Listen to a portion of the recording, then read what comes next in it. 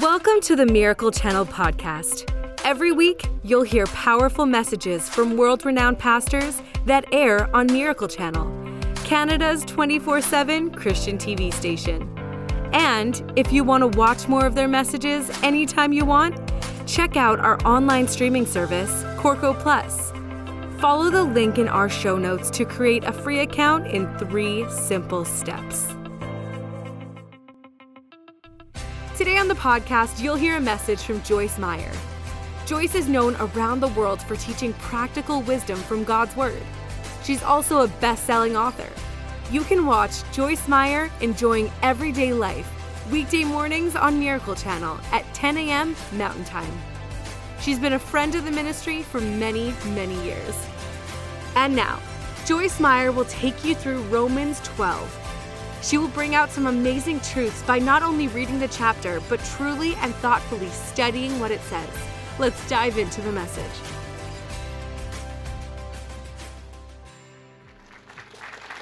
Well, thank you so much for being with us today. I really hope that you're ready to study the Word of God, because that's what we're going to do. Today I want to talk about Romans chapter 12. You know, it continually amazes me how many different lessons we can find in just one chapter of the Word of God.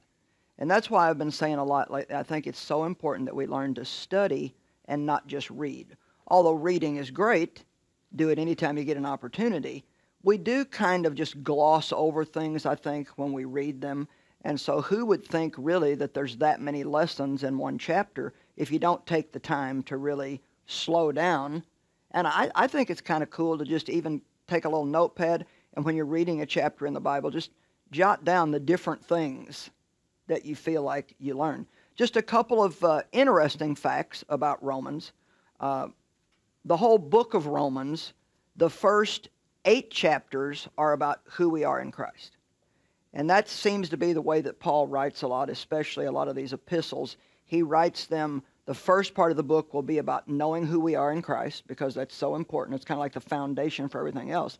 And then the latter half of the book will be about then, in light of who we are, how then should we live our daily lives. And so chapter 12 begins then with some of these instructions about how to live. This is just a point of interest. I like this. The letter to the Romans was written by Paul during one of his traveling journeys, and he actually was not the one who delivered the letter. He sent it by the hand of all things, a woman, which I think is interesting, especially in those days, because women weren't really looked at nearly even as well as they are today. We've made a lot of progress.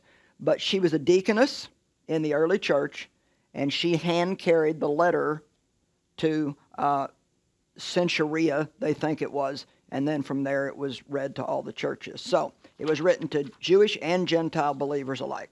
Romans chapter 12, verse 1.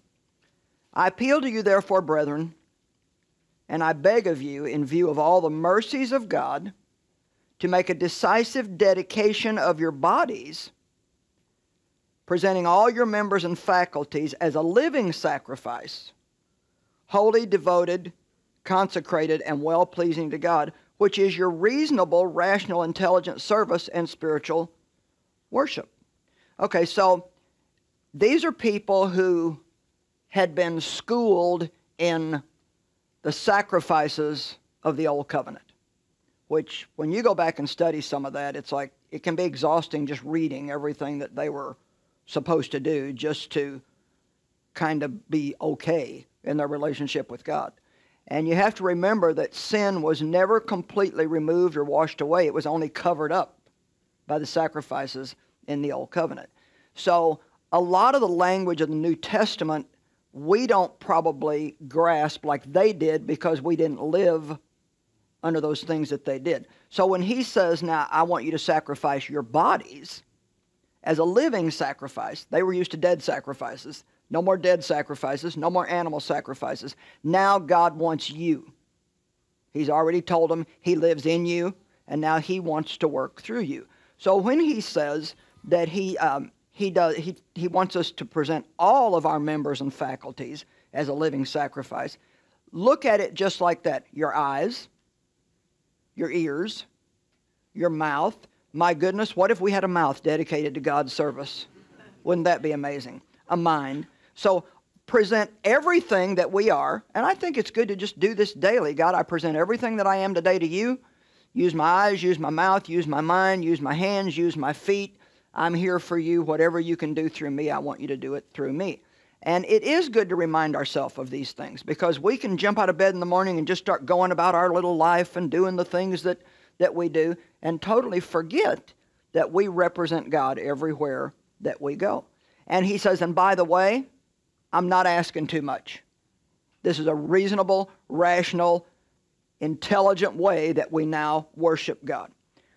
Number 2, verse 2, do not be conformed to this world, this age, fashioned after and adapted to its external superficial customs, but be transformed, changed by the entire renewal of your mind, by its new ideals and its new attitude, so that you may prove for yourselves what is the good and acceptable and perfect will of God, and the thing which is good and acceptable and perfect in His sight for you. So, we're in the world, but Paul is constantly encouraging us, make sure you don't become like the world. Don't be conformed to the world.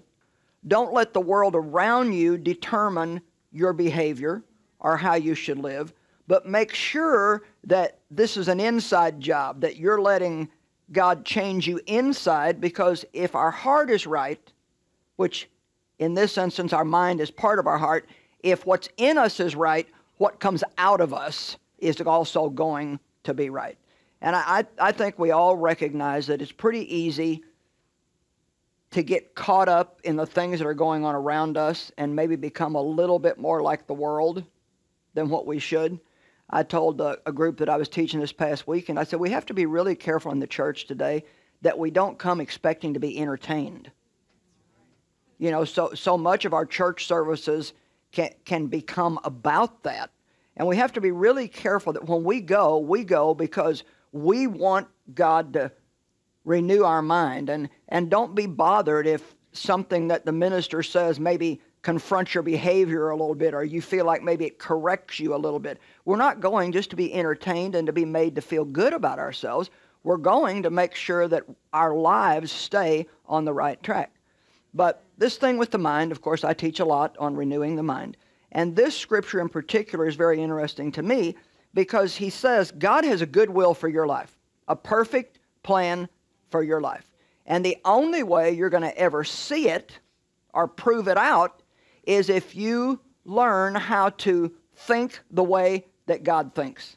You see, no matter what is true for us, legally bought and purchased with the blood of Christ, if we don't agree with it in our thinking and our believing, it's just not ever going to become a reality for us. And so this is really one of the big things that I think as believers, we have to make sure that we kind of ask God to help us stay on top of is, am I believing what the world believes? You know, am I believing what my friends believe?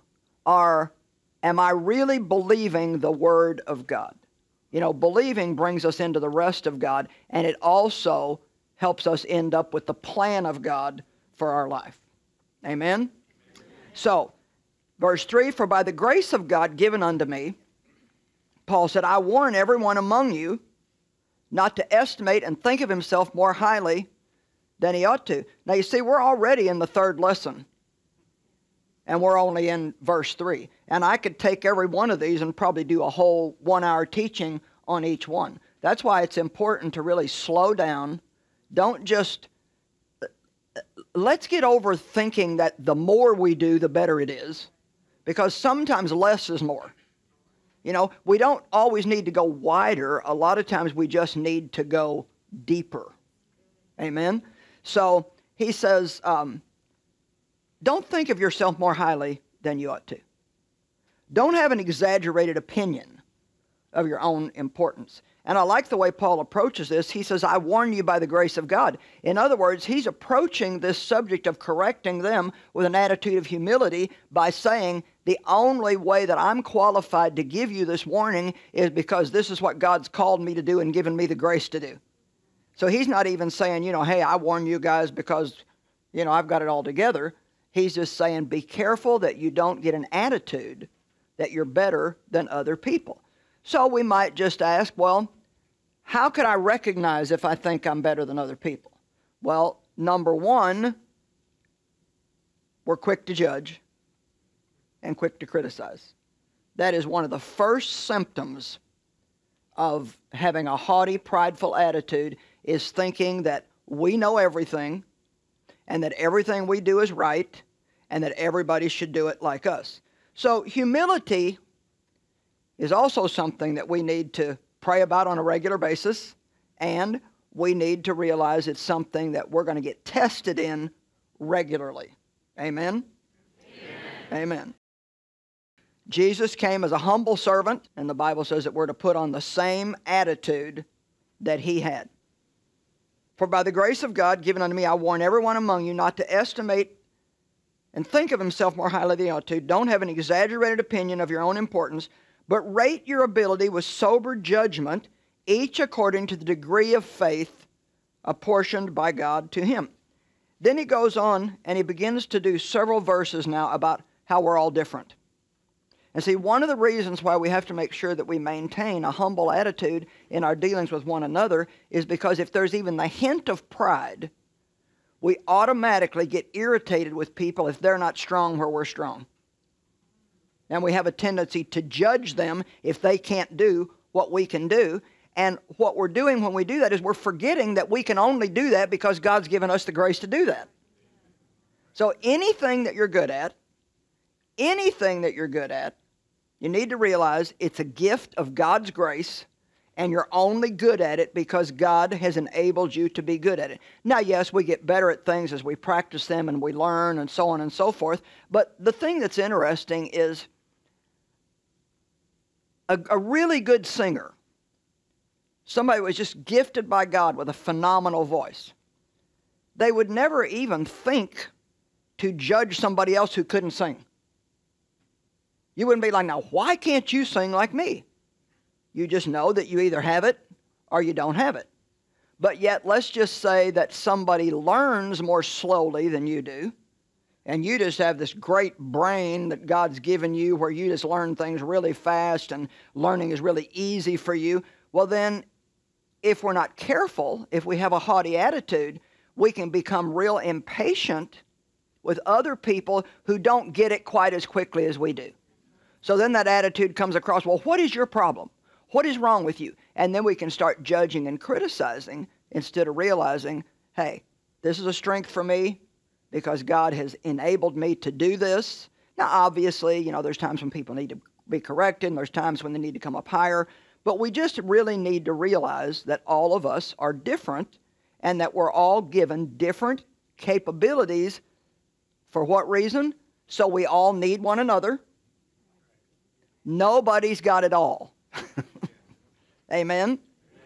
There's nobody that can do it all, and nobody knows it all, and nobody's got it all.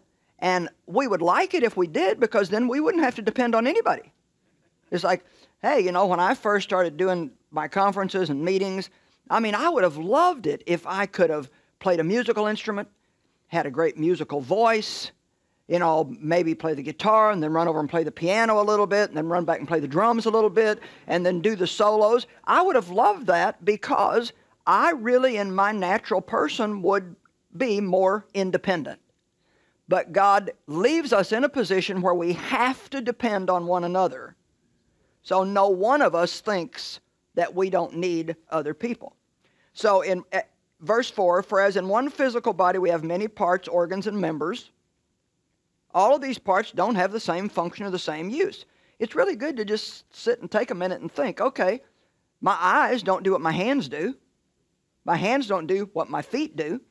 So let's just exaggerate this for a minute and let's just think about the jealousy that exists among people because you can do something I can't do, so I'm jealous of you that I can't do this.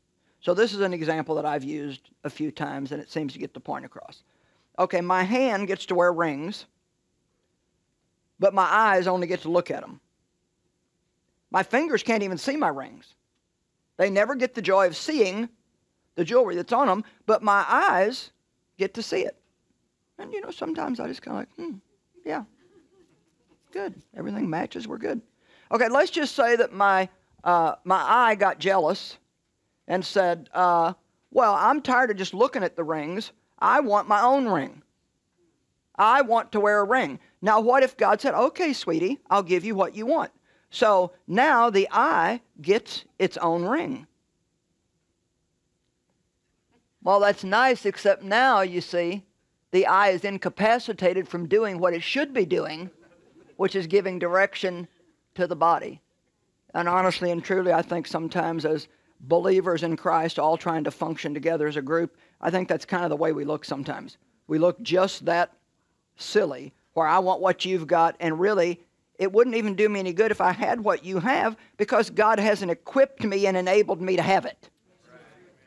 So people can look at something and say, well, I wish I had a ministry like that, or, I wish I was in charge of that department. Well, honestly and truly, you really don't. Because if you had that and you didn't have the grace of God on you to deal with it, it would absolutely crush you and destroy you. So we need to appreciate the gifts in other people and not be jealous of them. So then, several verses he talks about that, and just in an effort to get through a little bit more of this today, I'm going to just then go on to, let's look at verse 11. Never lag in zeal and in earnest endeavor. Be aglow and burning with the Spirit, serving the Lord. So guess what? You know what? We are supposed to be enthusiastic about being believers. And I'll just say, since most of you work here, that you should be enthusiastic about your wonderful job that you have at Joyce Meyer Ministries every day.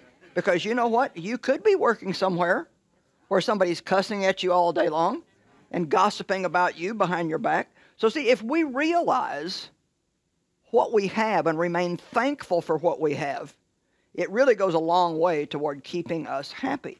So being enthusiastic, it's pretty easy to just begin to take our blessings for granted, isn't it? And even complain about the blessings that we have. We beg God to give us a bigger home, and then when he does, we complain because we got to clean it now. And so we just need to be enthusiastic. Verse 12, rejoice in hope, be steadfast and patient in, suffering. You should be glad I don't have much time to spend on that one today.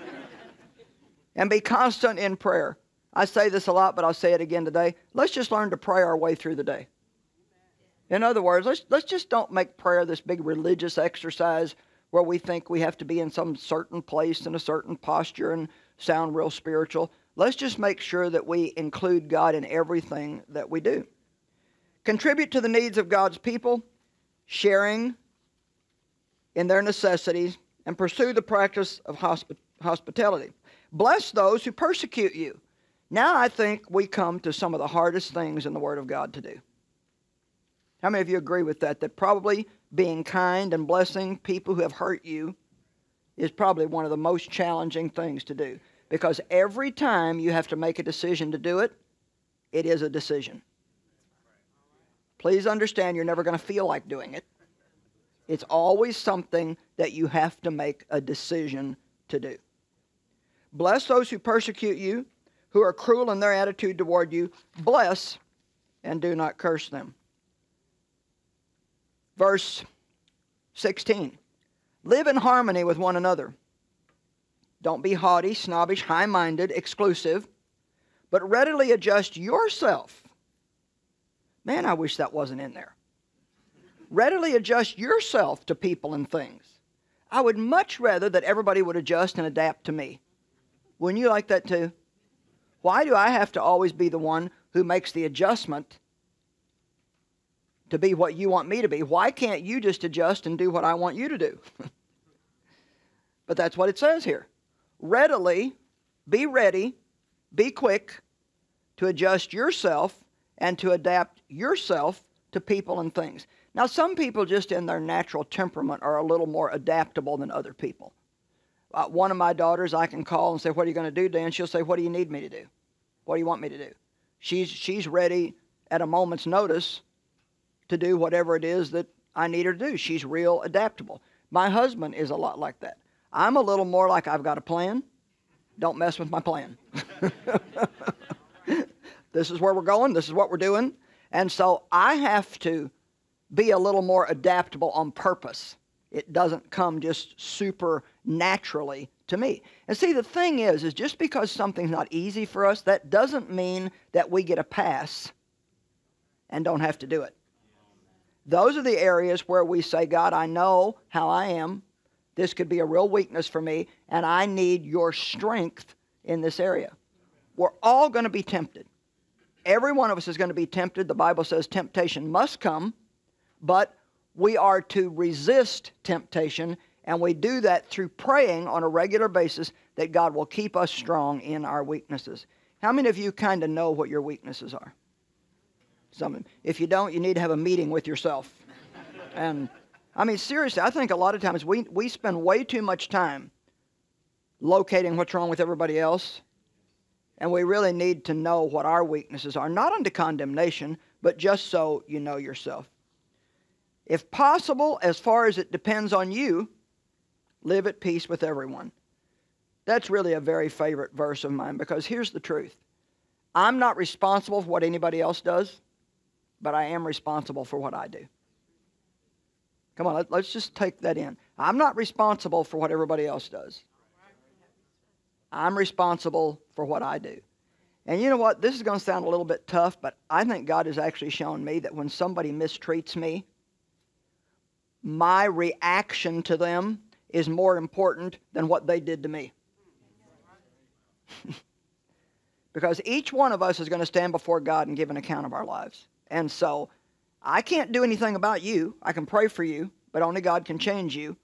However, I need to not just focus on what's wrong with everybody else out there, and I need to focus on my own situation.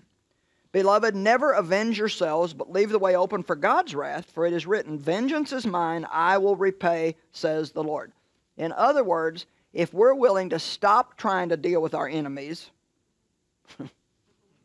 come on, then God will deal with our enemies. And He will pay us back for any unfair, unjust thing that's been done to us. And I know that there must be people watching the program today, and you've had some real, just verbal attacks launched against you. You've maybe been treated unfairly on your job. There's something going on in your life where you just feel like that you really just are not being treated right at all, or somebody has aggressively really hurt you and not cared anything about you. But let me tell you something. God is your vindicator, and He's the one that will pay you back. People cannot give you back what they took from you. For so many years, because my dad had abused me, I tried to collect from everybody else. See, a lot of times if we can't collect from the person who hurt us, then we kind of displace that and we start trying to collect from everybody else. And so here, my dad had hurt me, and so I was trying to collect from Dave. And God had to teach me, what happened to you is not Dave's fault. Stop trying to take it out on him. Stop trying to get everybody else to pay you back, and trust me to pay you back. See, when we've been hurt, there's always a feeling there, somebody owes me. And so if you're not careful, you can get a real chip on your shoulder and think, well, everybody owes me. But really, everybody doesn't. The only person that really owes you is the person who hurt you, but they cannot pay you back. But God will. I love the way that the Bible says that God is our vindicator, and He is a God of justice. That means that He always takes wrong things and He makes them right. Now, I realize that sometimes God takes a lot longer about it. Amen? It's like, yeah, well, God, if you're going to make this right, when are you going to do it? Well, maybe when our attitude gets straightened out. Maybe when we really do forgive and release the person and let it go. One thing's for sure, when we do the part that God has asked us to do, God will never, ever fail to do the part that He has promised us that He will do. And I've certainly seen that in my life. God has vindicated me, and He has paid me back many times over for the childhood that I missed. Then I love verse 21. Do not let yourself be overcome by evil, but overcome and master evil with good. To me, that is one of the biggest, what I would call spiritual secrets in the Word of God. Our temptation is you hurt me, I'm hurting you back. But God's Word teaches us the exact opposite. You hurt me, I'm going to bless you. And to bless means to speak well of. So we'll just start there. If somebody hurt you, you don't have to give them your automobile, but you can start by not talking about them and telling everybody else what they did to you. Amen? Okay, so I hope you got a little something out of that today. We didn't get to all 10 or 12 lessons that are in Romans, but surely there was something there that helped you. Thanks for joining us today. Make sure you subscribe to this podcast to hear more great messages from inspiring teachers like Joyce Meyer. Rate this podcast and write a review if you haven't already. And share this message so others can be encouraged by this teaching too. So subscribe, rate, review, and share. We hope you were inspired by today's message. God bless.